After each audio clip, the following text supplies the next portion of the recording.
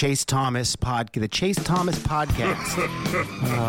My nephew needs me to record. See, I already hate it. All right, part 2 of today's edition of the Chase Thomas podcast rolls along, where I am still the aforementioned Chase Thomas, and I am joined, as I am at this time every week, as we conclude, we put a bow on the 2021 MLB season, where, let me check my notes here, the Atlanta Braves are your world champions, and they will be, John Tayler, your world champions for at least the next year and a half.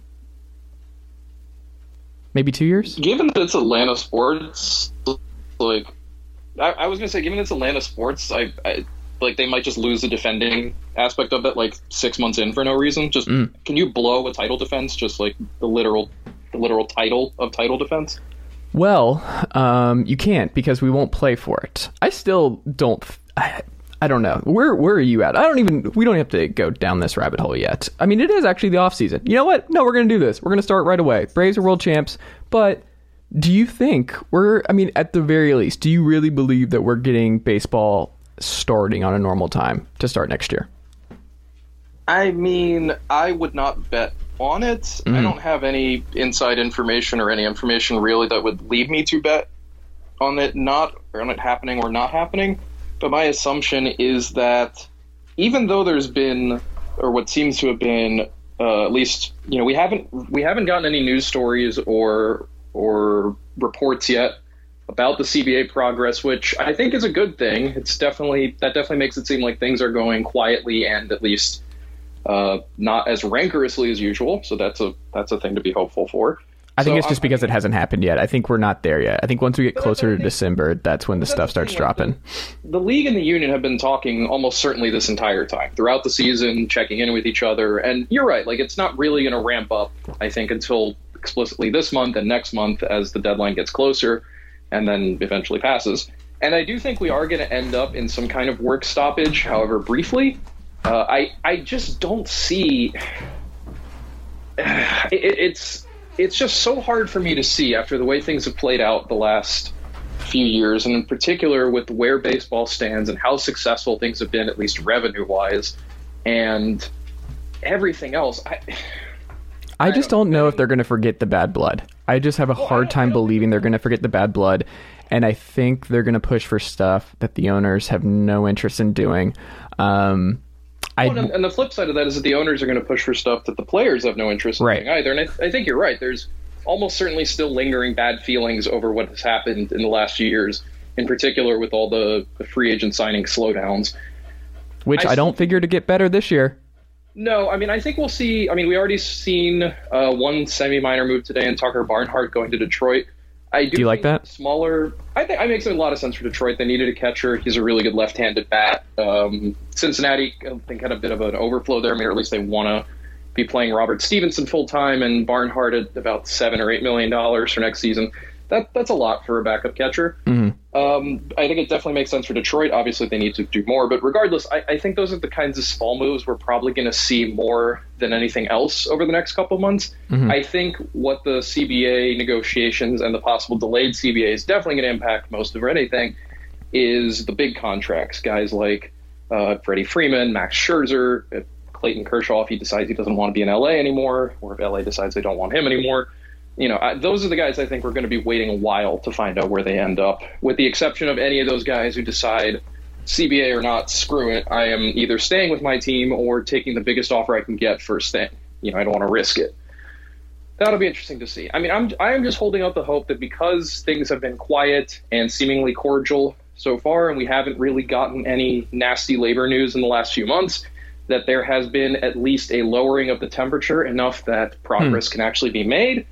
I would like to think that is the case. I do not want to bet against the greed of owners in particular. I can imagine that they are going to be pushing very hard for all the various things they always want. So I do think we start the season late because I don't think, the CBA deadline is sometime around where I believe winter meetings are supposed to take place, which I actually don't know if they are. MLB, it's December 2nd. I think they already canceled the winter meetings, if I'm not mistaken. Yeah, I'm pretty sure they have already. I know that MLB still had media credentialing open for it for whatever reason, but I doubt they were going to happen anyway. And certainly but either way, that's around the time when I believe the current CBA expires. So I think we're going to get a slight slowdown because regardless of whether or not it's a contentious negotiation, any level of negotiation, I don't think they're going to get it done before the deadline reaches. So I think everything is going to hit a halt while that gets figured out. I would guess the season probably starts 2 weeks late. That would be my just total off the top of my head guess. Yeah. I do not think anyone involved wants a delay of longer than a month in the season, because not only at that point are you talking about severely compromising the integrity just of competition, or better said, the competitive integrity of the season when you've just chopped a month off of it completely, but you're also getting closer and closer to starting your season during the summer when you have other sports going on, starting your season closer to, say, the NBA Finals, or starting your season during the NFL draft period, which I guess MLB technically already has to deal with anyway. But and it's just, regardless, it is a bad look for baseball no matter what to push opening day back.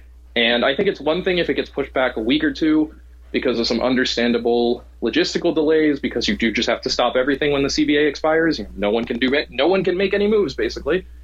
But I can't imagine anyone wants to run the risk after what happened in 2020 of doing that all over again and getting another screwed up shortened season that is just going to make baseball look worse than ever. And that's kind of the thing. I know owners don't really care about the PR game or about how they look in public, because why should they? They have all the money and they're completely insulated from popular opinion.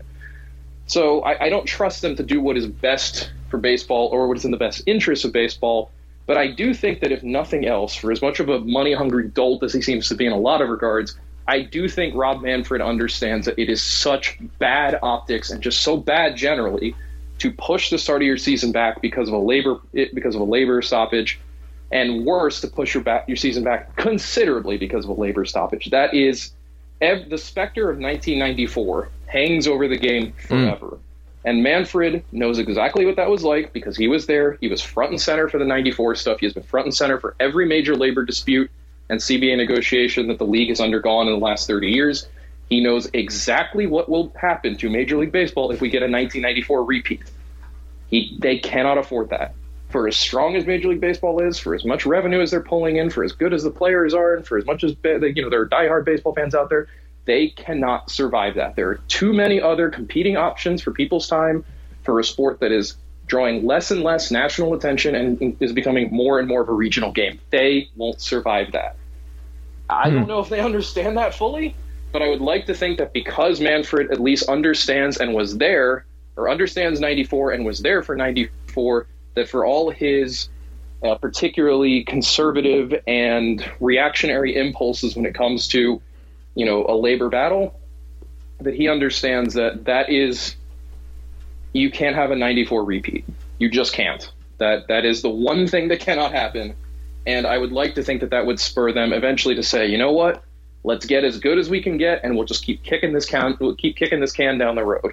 I think there's also maybe there's even an appetite too, after both the 2020 COVID season and the 2021 post quote unquote COVID season, and also the reality too that we're still going to be dealing with COVID next year to some degree or another. This is not over by any stretch, but I do think that there is probably maybe there is an appetite to push some of the more difficult economic questions a little further away from the most difficult economic time. So, I'll be. I don't want to say I'm interested to see it, because frankly I would rather they just come out tomorrow and say, okay, new CBA signed, everything can go on as normal. But I'll be interested to see exactly what the tack that the owners and Manfred take is, because if they come out really hardline publicly from the start, that's obviously going to be a really bad sign, because I think you and I are in agreement on this. The players are not going to back down. I don't see, especially after the feeling I think they have, that they have taken nothing but loss after loss in negotiations over the last 6 or 7 years.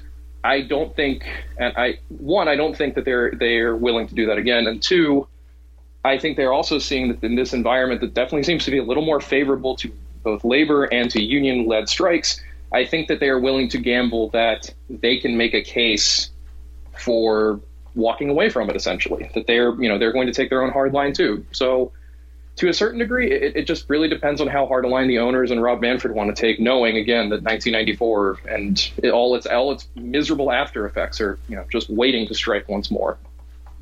Yeah, we'll see. I mean, if there's one thing that I'm I'm confident of. It's the leadership of Rob Manfred. John, based on what you saw in this World Series, are two things true here? The Braves were the better team than the Astros in this series. And also, did it feel like this was it for Houston in this era, and that we're about to see them slide back down a little bit, and that this was the last time we'll see them in the World Series for a long time? First question, I mean, I don't think a 7-game series answers anything other than who won more games in the 7-game series. You know, you have these two teams play the 7-game series again a week from now. Maybe Houston wins in 6 games. You know, maybe Atlanta wins in 4. Maybe Houston wins in well, not 3, but like, you get what I'm saying. I will hang up on you. Okay. I do think that, and look, at least I didn't make a 3-1 joke. Mm-hmm. You can't, because they won, actually. And they won in Houston to right all those wrongs. They did it for the Thrashers. They did it for the Atlanta Flames, the Atlanta Black Knights. I was going to say, which Braves are we remembering in the they did it for? You know? Fred McGriff. Mark Lemke, for sure. He was actually still involved in the Braves broadcast in some regard, I think. Keith Lockhart was definitely... They did it for Kyle Lichtenberg. Mm-hmm. My guy, Rafael Furcal. Man, a lot of throwbacks there. Ronnie Belliard, that's what they did it for. Was Ronnie Belliard ever on the Braves? I was going to say, I don't think Belly was a Brave. Marcus Giles. Giles, that's a good one. Galarraga. Big Cat. Everyone loved the Big Cat. Vinny Castilla. Chris Johnson. Remember when Chris Johnson was the next Chipper Jones? That was just going to be the thing. Yeah, I do remember Chris Johnson. He was kind of like y'all's Shea Hillenbrand for a little bit there. That is, oh man, ours Shea Hildenbrand. That is quite a comparison. But anyway, back to what you were saying, where you were dismissing the Braves winning this series.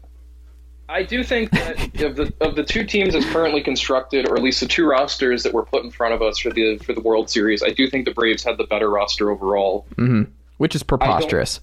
It's insane to think about, but that's really just what happens when you get everyone clicking at the same time, and you also just have a lot of really good players. And this is something I hadn't really thought about all that much, and I assume we're going to get into it as to what Atlanta's future looks like. But given that Acuna is coming back next year, given that, I don't know what you can really expect from Mike Soroka, but you're getting Acuna back next year. I've written off Mike Soroka. I think we just need to go ahead and acknowledge that he's probably injury prone. Like, this is just probably, at this point...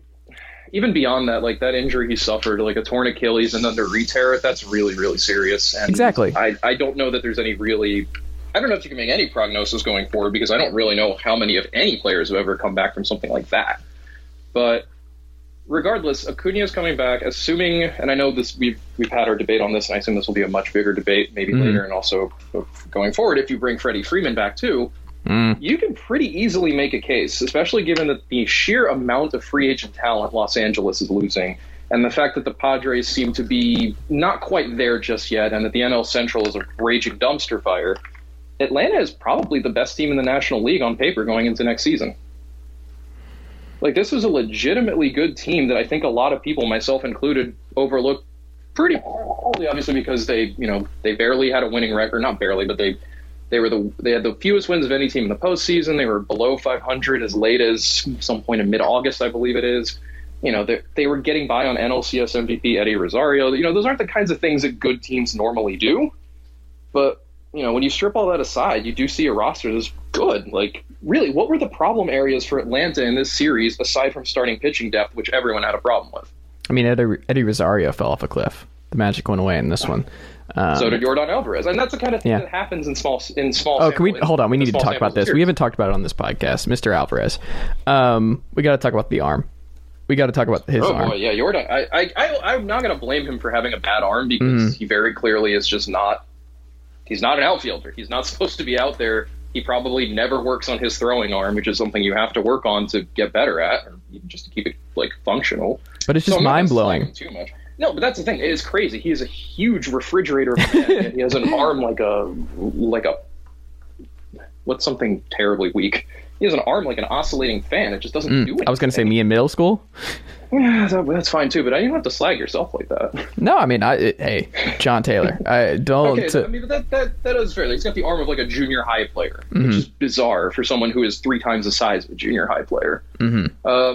But regardless, at least when it comes to Atlanta, it's like, yeah, you look at that roster now, stripped of whatever presumptions and assumptions and biases you had going into the postseason. I certainly have plenty of them when it came to Atlanta because, well, barbs. That was a really good roster, and with what it turns out to be not a whole lot of weak points. Right. And yeah, we're having a totally different conversation if Rosario and Jorge Soler and, in particular, those two don't have each of them the two best series of their individual lives at precisely the right moment. But hey, that you don't just get to hand wave that away because no one saw it coming. So yeah, I think the Braves of the 2021 World Series were a better team than the Astros we saw in the 2021 World Series. And I guess then leading into your second question about, is this the end of the Astros? I mean, that roster is still really, really good. I mean, granted, they are almost certainly going to lose Carlos Correa. It sounds like they are not bringing him back. And Houston's not really a team that seems interested in bringing back its major free agent talent. Obviously, they like Garrett Cole. They are almost certainly not going to bring Justin Verlander back unless they can get him presumably back on a cheap one-year deal of some kind. No, he's going to go have a Cy Young year in Tampa Bay next year. I mean, I'm already pushing the Carlos Correa and Justin Verlander on the 2022 Tigers idea, which I'm going to go preview for this offseason. I'm going to go hard on the Tigers need to go absolutely buck wild spending because they are a legitimate contender if they make the right moves. But Dan Patrick suggested today that sources were telling him that Carlos Correa is very much like priority one for the Tigers. I would not be surprised. They don't have and this is obviously a totally different conversation, but they don't really have shortstop depth in that system. They have no real long-term commitments on the books right now, aside from what's left of Miggy Cabrera's contract, however much money and years is to go on that one. I think just one or two at this point. And none of the guys that they're going to need to start paying, either any of the pitchers, which jury is still out, obviously, on how long, whether those guys are going to be worth anything, or not worth anything, but whether those guys are going to be what the Tigers thought they were going to be. And, of course, the two top prospects they have, Spencer Torkelson and Riley Green, are still in the minors and are maybe one or both of them gets up next season. But either way, those kinds of big financial decisions are pretty far down the road for Detroit. They can afford to spend now if they want to. So, but at least with Houston, they're going to lose Correa. They're probably going to lose some smaller pieces around the margins. I haven't taken a full look at their free agent list, but the good thing for them, or at least the positive for them, is that even if they're going to get weaker, and I do think they are going to get weaker because they're not really a team that spends big in free agency. They're a team that makes trades and then they sign their young guys to extensions if the young guys are willing to sign extensions. But other than that, most of their free agent moves are more along the lines of guys like Michael Brantley, or at least they have been because they've had a young core that they wanted to supplement with veteran guys. I don't know if that changes now that core is veteran guys and now that core is going to shrink by one. Yeah. But the positive for them is that the rest of the West is pretty bad. The A's are obviously, given that they let Bob Melvin just walk on over to San Diego, the A's are very obviously going to tank or at the very least take a step backwards, or more of a step backwards than they already take every single year. The Rangers are still in whatever stage of whatever they're currently trying to figure out. I don't think anyone really knows what's going on in Texas right now other than just we're assembling pieces and trying to figure out what it looks like. I am done thinking about the Angels as a viable anything. Just for the time being, I need to see them actually do smart things before I'm willing to say that there is enough there to get it done. But that would be cool. We're all rooting for the Angels to figure it out in the West now. I would love for them to figure it out. Sure, we all want Mike Trout and Shohei Ohtani in the playoffs. That would be great. Cool. If anything, I think the team, assuming the Angels don't go wild this off, they don't even have to go wild. I'm sure when we get to the Angels and whatever off-season chat we do, I mean, we can talk about a plan, but I don't think the Angels are a team that needs to be spending enormous amounts of money to make something of themselves this off-season. I think the other team you look at in the West that probably at this moment is Houston's best competition is Seattle. Yeah, probably.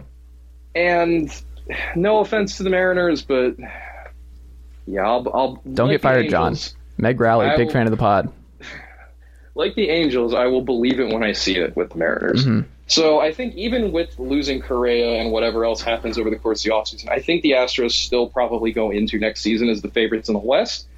Are they legitimate World Series contenders if they bring back the same roster minus Carlos Correa for all intents and purposes? Probably, sure. We just watched a team that lost one of the 5 best players on earth halfway through the season win a World Series. Anything's possible. and they're definitely still going to be toward the top of the American League in terms of contender status. I mean, that's a pretty stable group right now. The Rays, the Yankees, the White Sox, I suppose the Red Sox. I mean, it's weird to say that about a team that that finished basically second in the league, but the Red Sox, the Blue Jays will presumably be up there. And then it's an open question as to if there's any second central team, be it Cleveland or Detroit or, Minnesota wants to try to pull a fast, skinny rebuild that can, push into that group. But right now it's 4 AL East teams and the White Sox alongside Houston. And again, the benefit for Houston is they don't really have serious competition in their division if Oakland is going to take that financial step backward, which seems very, very likely. So I think ultimately they'll be okay. I do think, though, this is probably an important winter for them to figure out kind of what's next because, like I've said, that core of the 2017 team is now down to, for all intents and purposes, Altuve and Bregman. And you can add Yuli Gurriel if you want there, but he's always felt more like the complementary piece of that core than an actual part of that core. It really is Altuve and Bregman. So, and certainly those two guys are only getting older, and it's now up to, and this, especially too, we're talking about a Houston farm system that's still good, but it's certainly does not have the same advantages as before, where they had, a number 1 pick they could turn into Carlos Correa, or a number 2 pick they turned into Alex Bregman, or whatever else draft wise they have done. So it's certainly going to be a task for Houston, and I definitely think this was definitely the last gasp of this particular roster. I think it's too early to say that it's the last gasp for what's left of that core of what is now the Altuve Bregman Astros, but I think, again, very, very early, but they will probably be my AL West pick next year. I doubt that they will be my World Series pick unless they do something really big this offseason. Because, it's still a very talented roster, but they're losing a big player in Correa, and you don't really get the sense that they're just going to go out there and replace him with Trevor Story or Corey Seager or something. Okay. I'm okay with that. John, did you see that Buster Posey called it a career today? He did. It's quite surprising. It's very surprising. I thought I think what's surprising mostly is just the timing. Literally the day after the World Series, official MLB business has really just started, and already we're hearing that, a guy who is almost certainly going to be a Hall of Famer is calling it a career. That doesn't usually happen. I feel like the day right after the World Series ends. And I thought he had a chance to stay a little bit longer because the DH being universal coming, that would benefit somebody like Posey as he moves on to pitcher, and you have Joey Bart right behind him and stuff like that. I thought there was a natural transition, like he was actually going to keep playing for a while because he's still just such a good hitter.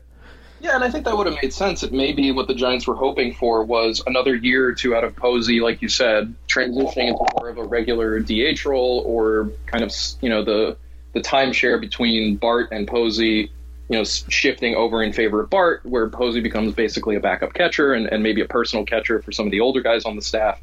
But yeah, it's especially surprising because he hit so well this year and he looked so much better. He looked like the Buster Posey of young. But something I pointed out online is that the history of catchers past the age of 35, and Posey turns 35 next March, is really, really bleak. It's basically the lone productive catcher who played past 35 is Carlton Fisk, and Carlton Fisk was a genetic mutant. Like he was playing until 42 years old. Comparing anyone to him is just pointless.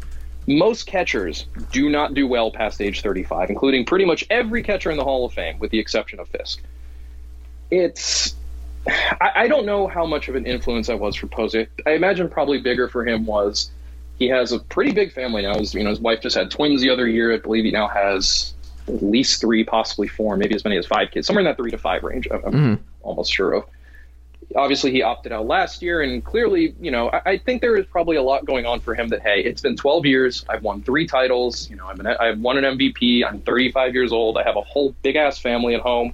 Joey Barr won't stop texting me asking when I'm retiring. Yeah, it's like the Giants have a succession plan in place, even if now they're probably going to have to speed it up a little bit and maybe do it a little earlier than they would have liked. So it's not like he's leaving them in a total lurch. And I have to imagine, too, for him, there's probably just a sense of, hey, I kind of just want to call it here and just go out on top, go spend time with my family, and not have to worry about, trying to manage my over 35 body through the next however many years of injuries, declining playing time, and declining production, the interesting question it creates then is, and I figure this is, it kind of sucks that when a guy announces retirement, the immediate conversation shifts to, what about his Hall of Fame chances? And I do think if there's one particular shame in Posey calling it now, it's that, at least when it comes to the career totals, he's still kind of short in a lot of places. He's only got 1,500 career hits. 2,000 is usually the kind of hard line separating Hall of Famers from non-Hall of Famers. It's really rare for a player with fewer than 2,000 career hits to get into the Hall in the first place. Under 200 home runs, the fewest games if he were to be enshrined, he'd have the fewest games played of any catcher in the Hall, with the exception of Josh Gibson and probably a handful of the Veterans Committee guys. And you look at his overall career numbers, at least at wins above replacement, Jaws, and his peak WAR score, he's just a couple points ahead of Jorge Posada, who disappeared off the Hall of Fame ballot with pretty much no debate and no real outcry. Granted, obviously, Buster Posey is not Jorge Posada. They are two different players, and it's much easier to make a Hall of Fame case for Buster Posey than it is for Jorge Posada. Yeah, the case for Posey is he's the best catcher of the last 20 years. I mean, Joe Mauer would have an argument there, and I think I would probably go with Mauer over Posey. Would you really? Just off the top of my head. Okay. Regardless, I don't think it's such a distinction that you either go wrong with either, or that either one is a particular like an obvious choice. I think they're both great, and certainly I think Posey certainly does seem to have the Derek Jeter copyrighted intangible values that are so important to a team. But you can't teach that, John. I will be curious to see what his Hall of Fame reception looks like in 5 years' time, because I do wonder if, similarly for Yadi Molina the year after, if that's going to look more like a sentimental appreciation of a player as opposed to what we've seen, I think, with other players, which is a much kind of tighter and harder, where do they fit on the spectrum of great players. Part of that is just that the line for catchers to get into the Hall of Fame is very high. It's a very high standard. There are not that many catchers enshrined, only about a dozen or so. It's a tough position to be a Hall of Famer in. And it's certainly not Posey's fault that he got hurt, and it's certainly not Posey's fault that being a catcher is really, really hard. But I think this just ultimately just what it amounts to is it's a really hard job. Being a catcher sucks. It's a lot of pain. It's a lot of work, both on the field and off. And it's something that has already caused Posey a lot of health concerns in the past. And I think most importantly, he's getting out before a foul ball ricochets off his skull and concusses him. And I think more than anything, that's the most important thing, is that he gets to walk away from this game healthy and in good mental, and in particularly good mental health, it looks like. So it's certainly weird. It's certainly surprising. It's, obviously we can talk more, throughout the offseason as to kind of what it means for the Giants beyond just do they hand it to Joey Bart and kind of where they go from there. But I think ultimately when you look at where Posey is in his career and the context of his career, I think it does make sense for him to say, you know what, I'm going out on top.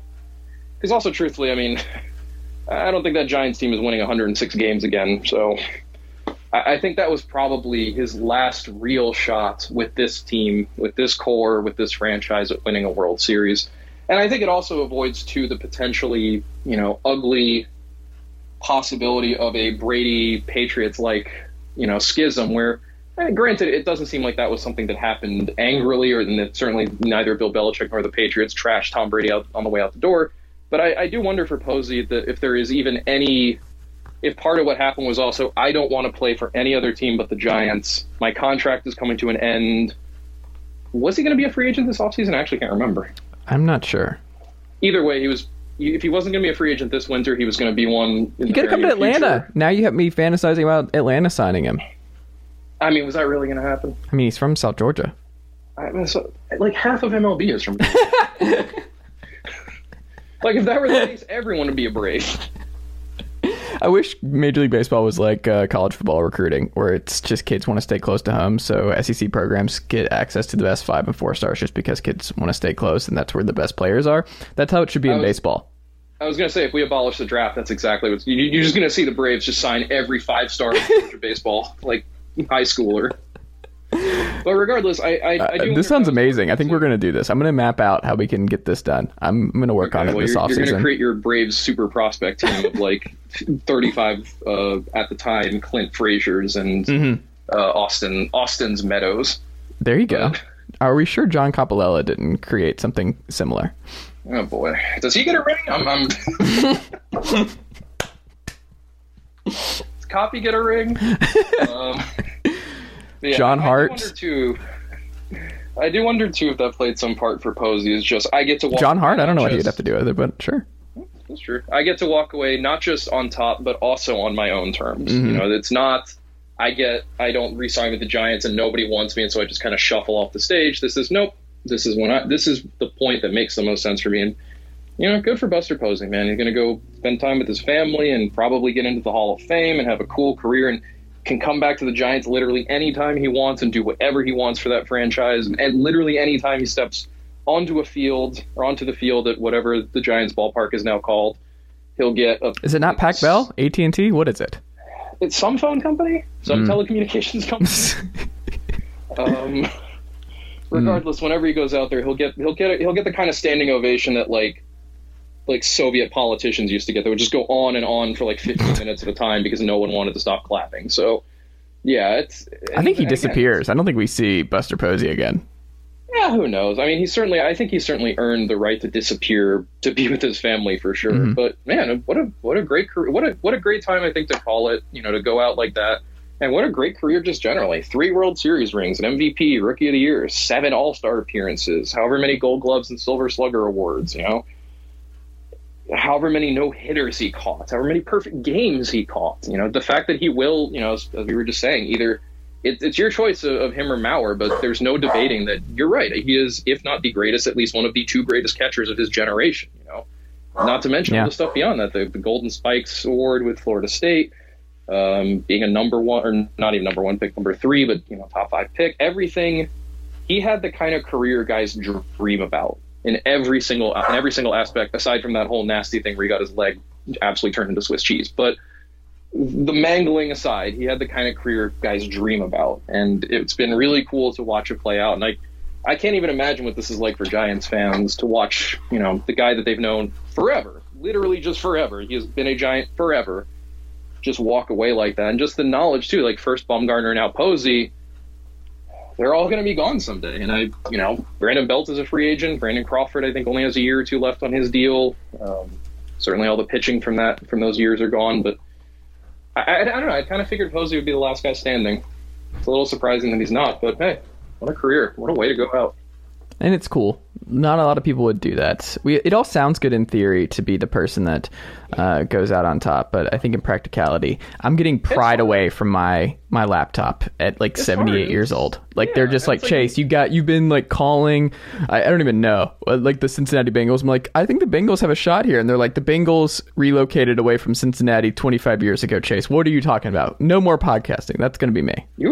I like how you assume podcasting is still going to be a thing we do in 25 years. Well, okay, John. Well, then what am I doing? Are you canceling out my job? I'm not saying that like audio will not exist. Just that we'll probably have some different form of podcasts. I don't know. Radio had a long run, right? Podcasting should have a long run. Technology improves and grows exponentially. It's pretty much a J curve. Who knows what'll come next? What is happening? What are you doing to me, John? Are you rude? Like, what is happening? Are you just saying, Chase, go ahead and start looking for something else, because this is all ending pretty soon. Look, all I'm saying is you're right. It is very hard to get these guys to quit at the quote unquote appropriate time. They are hyper competitive dudes who believe in their no one believes in father time until it happens to them. Yeah, and that's kind of the thing. Like, it's rare to get a guy like Posey, or in a kind of similar vein, a la Mike Schmidt, who can say, you know what, that's it for me. And Schmidt was the first that came to mind because he retired during the season. Obviously different. He was playing terribly, and it just concluded he couldn't keep up the grind anymore. But I wouldn't be surprised if that was how Posey felt too. Even though he did come off the season, even though he is coming off a great season, maybe there is a part of him that was like, you know what.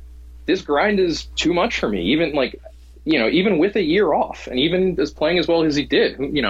We're not privy to what's going on inside his head. I'm sure he will do a press conference where he will talk about his decision and why he made it, but I wouldn't be surprised if it's some variation of it's a grind, and at a certain point you just got to say, I can't do it anymore, especially if there is a younger catcher there who, you can, I think. And I do not think Posey would be doing this if he did not feel like he was leaving the Giants in the right place with regards to Joey Bart. Granted, obviously he does not know what will become of Joey Bart, but that seems like a pretty good bet, or at least a pretty good sign of at least his confidence in Joey Bart that he can say, you know what, you guys are going to be just fine with this kid. You don't need me anymore. That's fair. That's fair. Let's wrap up with these two stories. Mets GM search, Zach Scott out as the Mets continue on. The good thing, though, if you're a Mets fan in front of the pod, who you can hear every Friday in this podcast, Bob Silverman of the Daily Beast pointed out, who's an unfortunate Mets fan. All Mets fans are unfortunate. God bless him. God bless him. But Zach Scott being gone. And also, do you know who's in Steve Cohen's ear? Chris Christie. Chris Christie. Just what? Because Steve Cohen, like pretty much every billionaire on the face of the earth, is a fucking moron who listens to other fucking morons. Because those are the only people billionaires know, because they only know other rich people and politicians, the great majority of whom are fucking morons. Like, what possible reason is there to listen to Chris Christie in a baseball executive search? What possible reason is there to listen to Chris Christie about anything under the fucking sun? Much less who should run your baseball team. Like, if you're a Mets fan, like that alone is the kind of thing that just make you feel there's nothing has changed here.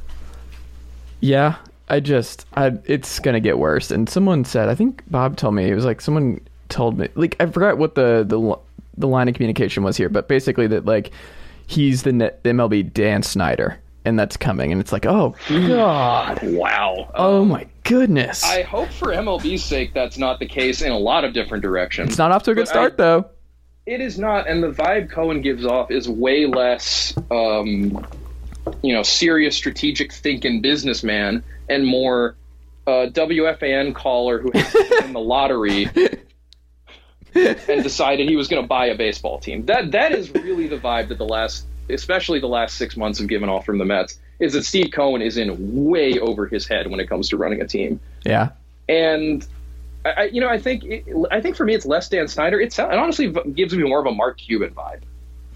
A dude who thinks he's smarter than everyone because he's filthy rich, but just is really not all that educated about, one, how a sports team should operate, the occasional success of the Mavericks aside, and two, just doesn't seem to know how to operate, period. Like, the things he tweets and the things he says just suggest someone who does not really understand what the point of this all is, or doesn't seem to understand how to make this better.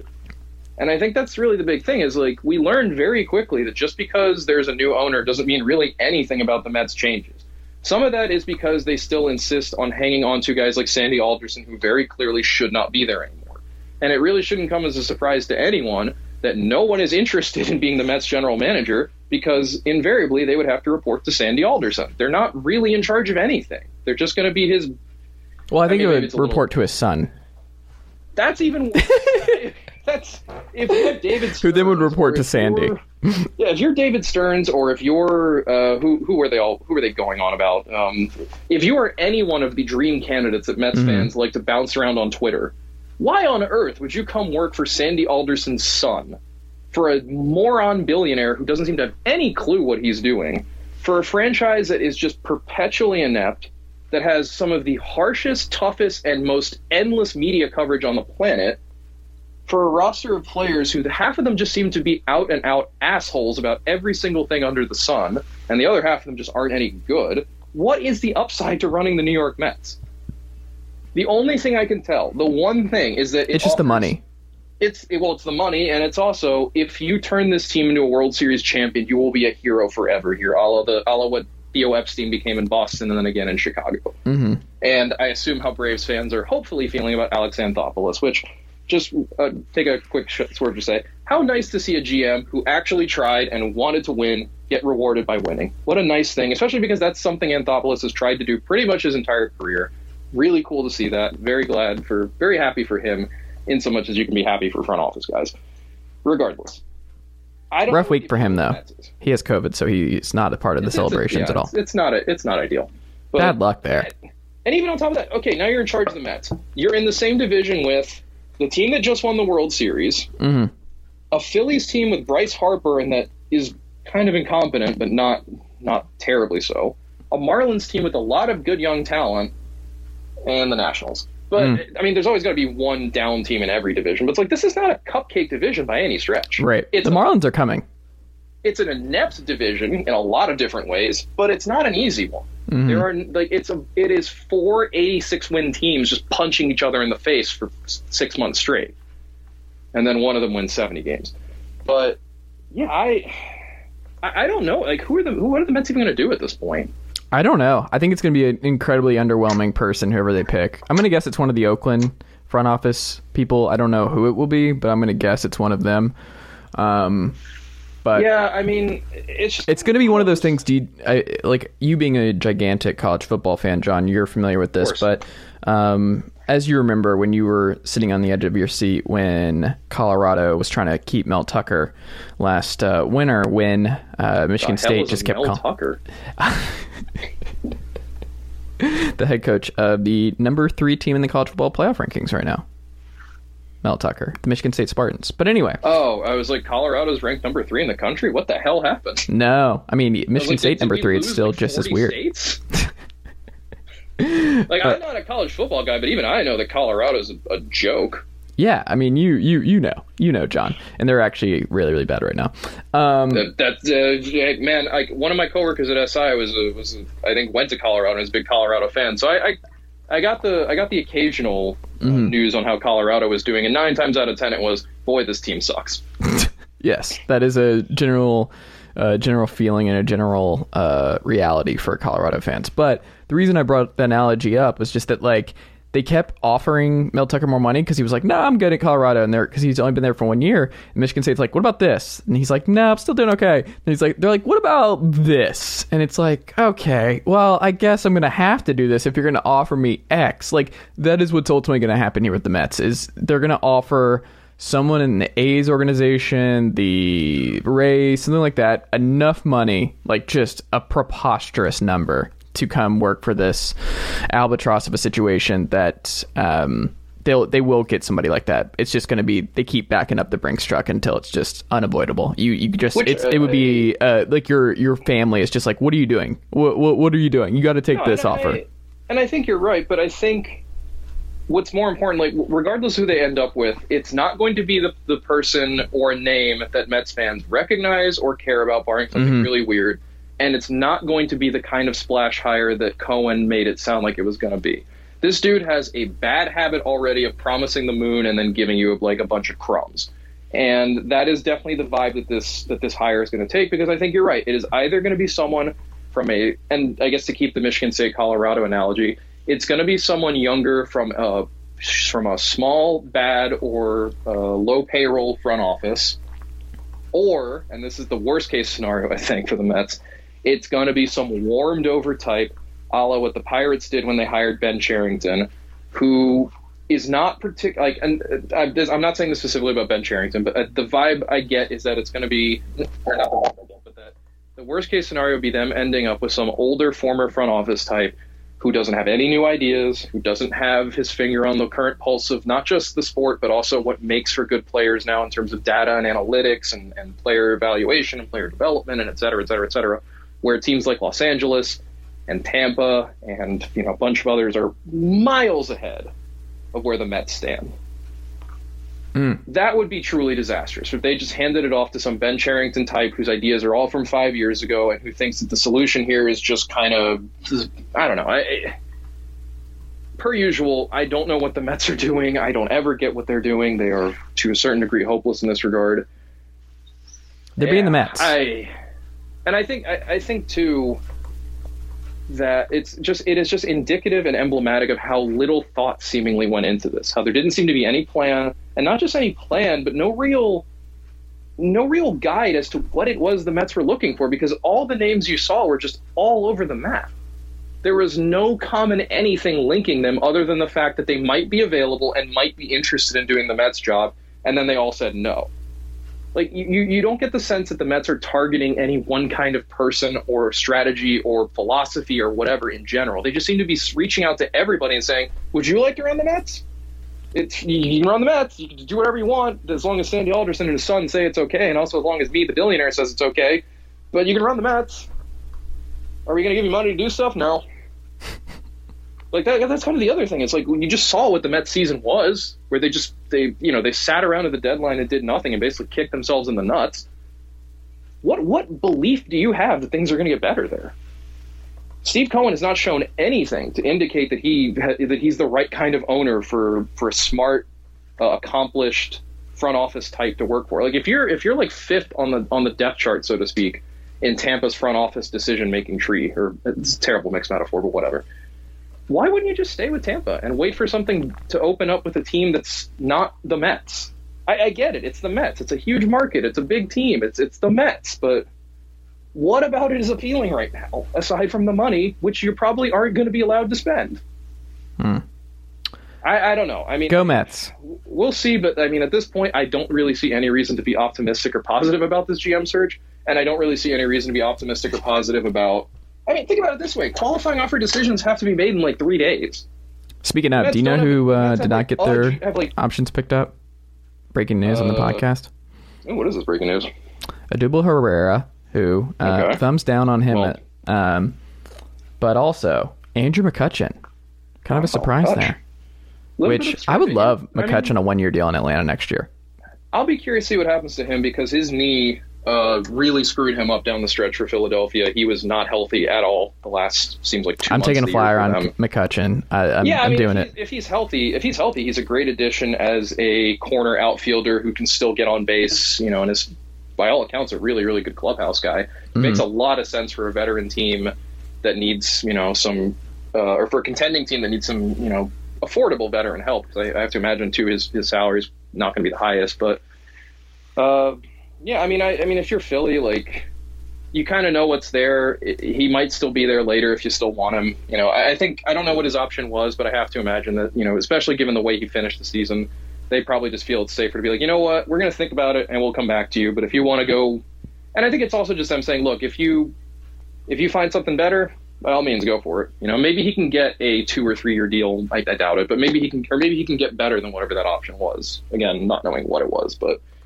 that doesn't surprise me that much. I mean, Herrera is really obvious. Like, get the hell out of here. Like, even beyond the bad things he did, the very bad things he did, he is very clearly just a guy in terms of his ability on a baseball field, and it's just not worth the effort or the headache, I think.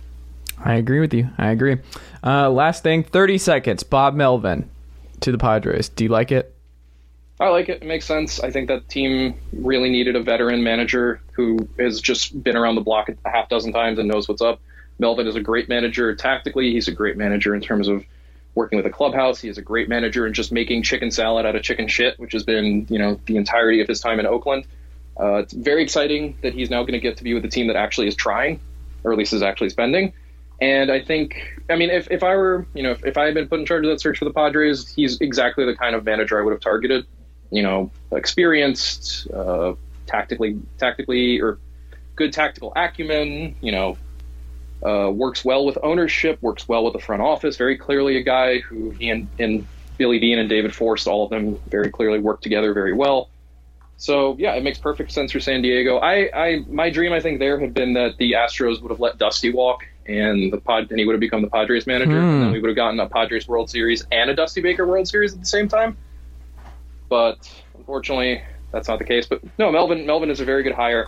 I don't think it's the missing ingredient for San Diego. That team still needs to do some work in terms of, you know, being an actual contender next year. But I think it's a really good start for them, and I think it's a really good hire. There you go. John Tayler, we can follow you on Twitter.com at JA Taylor. Go subscribe to Fangraphs.com if you've not already done so. Again, Fangraphs.com to get you ready for this off-season in Major League Baseball. John, I will talk to you soon. Thanks, dude.